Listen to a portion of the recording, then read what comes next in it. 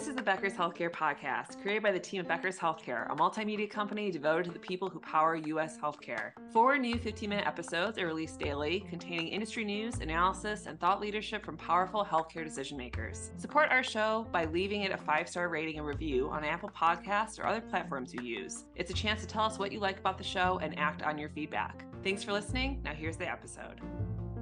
This is Scott Becker with the Becker's Healthcare Podcast. Thrilled today to get to visit with Dr. Maulik Purohit.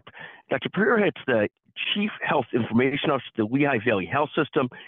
He's a regular guest and a brilliant thinker about healthcare issues and technology issues really across the board. Dr. Purohit, the discussion today is digital investments and what kind of ROI people should be thinking about. Why does the ROI on digital health investments often fall short of what health systems might expect? Talk to us a little bit about these issues and what you see out there. Oh, Scott, thanks. First of all, thank you for having me. I got to say, I'm a regular reader of all your posts and obviously all the Becker's publications, and it's one of the best things out there. And I love starting the morning with that. It gives a good summary of the day and what's going on in the world. So fantastic work with that. And I appreciate you doing that. I know it's a lot of work to do. Regarding the question, I think it's a really brilliant question because, I was at a conference a couple months ago, and this was a conference for Salesforce. It's called their Dreamforce Conference. And it puts together people from so many different industries, from retail to airlines to healthcare to you name it. And as I was walking around and looking at the different displays and listening to different presentations, it struck me that for IT and digital infrastructure in general for healthcare, we often view it as a necessary evil or something, quote unquote, I have to deal with, rather than something that brings joy or efficiency or reduces cost. And it struck me that healthcare is probably on the bottom end in terms of the ROI received from expenditure for digital infrastructure. Unlike other places where, for example, if in banking, you've got an app and now you can do so many things. You don't even need to go to the bank. You can deposit a check. You can get money. You can transfer funds. You can do all these things that, in the past you had to physically go to a bank. And in healthcare, it's still, I feel like it's interesting that we don't get the same level of return. And I suspect there's several reasons for that. One, I posted a little bit on this on LinkedIn a few weeks ago, and I got a tremendous response. And so I think it's a really timely topic. But it was a photo of an engine from a BMW, I believe it was an X5. And it was also right next to an engine of a Tesla S. And it's hard to replicate this in audio, but a picture is 1,000 words. And the amount of complexity on the X5 versus the simplicity of the Tesla was just amazingly different. And they're both high-performing vehicles. They're both top of the line, top of the market, and they have great reputations as vehicles. But one is just simpler to operate than the other. And I think healthcare, for many reasons, is a difficult engine to operate, so to speak, in the sense of the different operations, the different positions, the roles, the regulatory environment, the state rules, the county rules, et cetera. And just one example that I threw out there, one was if you're trying to create a build in an EMR, say Epic, for example, we use Epic, and you see that it's pretty easy to set that up from a digital perspective on the back end until you realize, well, wait, the state regulations are different. If I have the clinic in a hospital space versus a freestanding clinic, the rules are different. The county regulation might be different. The things have to get past a Department of Health. Pick your state. It's all the same in terms of the regulations. And those kind of things lend themselves to such a complex environment that when you insert a new thing into it, it's not that you're adding efficiency or reducing complexity. You're adding more complexity to the already complex environment. And I think that at the essence of it seems to be one of the reasons it's hard to achieve true efficiency and improvements with digital infrastructure for healthcare versus other industries. Thank you. And take a moment on sort of, when you're a health system leader, when you start to adopt different digital health technologies, I think it depends on what you're thinking about, what your expectations are in terms of ROI and how quickly it escalates, how quickly it's able to accelerate usefulness. But how do you sort of look at the expectations when you start to implement a new digital health technology or product? Yeah, and I think that's another great question. How do you view this in the context of, okay, we already know that it's not going to be the same level. So how much of a discount do you apply? And I think that's the difficulty, because when we do these investments and look at technology, what we typically do is not compare it to other industries. So, for example, we're looking at a company recently that's helping with data warehousing and then insights into operational efficiency. And that company has done fantastic. It's helped with countries in war. It's helped with supply chain and so many other areas. But we specifically looked at that product in the context of their health systems and to see what things that they were able to achieve, given the complexity and everything there. And I'll tell you, it's a difficult analysis, because if you've seen one health system, you've seen one health system, and how they run in the environment that they're in, for the local reasons, for the local regulations, state rules, et cetera. And it's a very difficult analysis. But what we try to do is compare a product or an investment, not with other industries and not with other healthcare systems, but very similar healthcare systems with similar geographies and similar challenges, so that you can get the best accounting of comparison in terms of ROI. And that's not always easy to do, because not everything is the same and not everything is comparable, but we do the best we can. And that's where I think the difficulty lies. And when you look at newer digital health technologies, Dr. Purohit, what are you most excited about currently? I know it's a constant sort of tearing of things that are going out, tranching of things that are going out, constant different work cycles and paths to get things implemented. What are some of the things you're most excited about currently?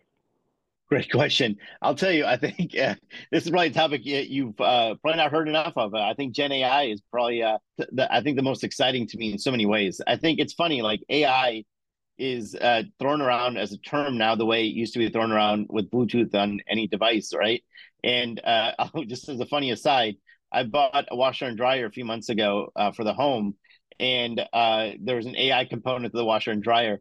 And I'll tell you, the only thing difference I can see is not that the clothes are cleaner, but that they cost me $500 more to get the washer and dryer because the AI tag is there. However, I'll say that I think in healthcare, for the first time, I actually have a lot of hope for what Gen AI, just for the audience. Traditional AI has been a lot of data analytics around numbers and structured data, and then converting that to more insight.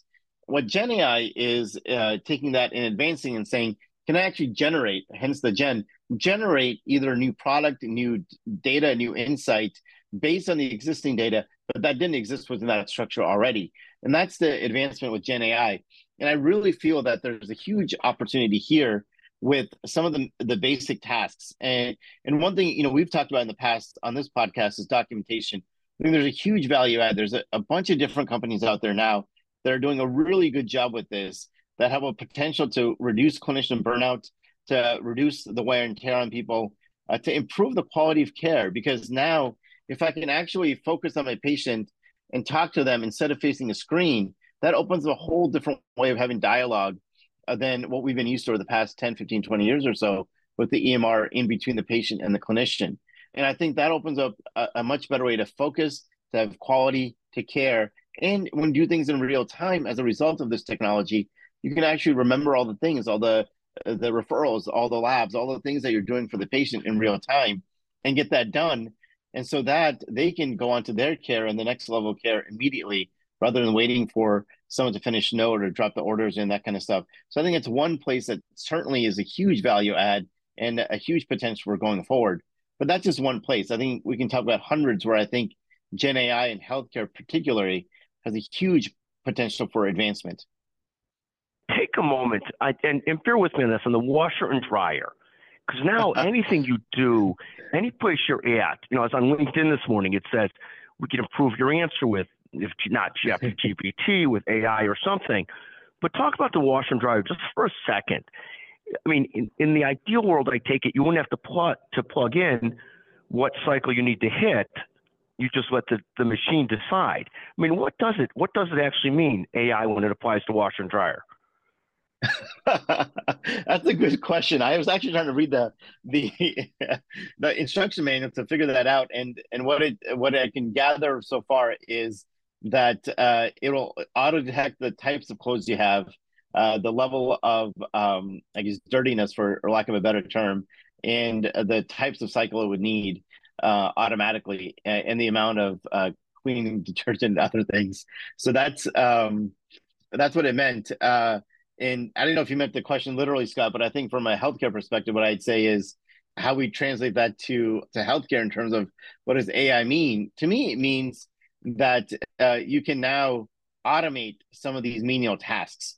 So instead of quote unquote picking the right cycle, you can now have your note be done in seconds and not have to be in front of a keyboard and then focus on the patient. You can now do your pre-authorization in a more sophisticated manner.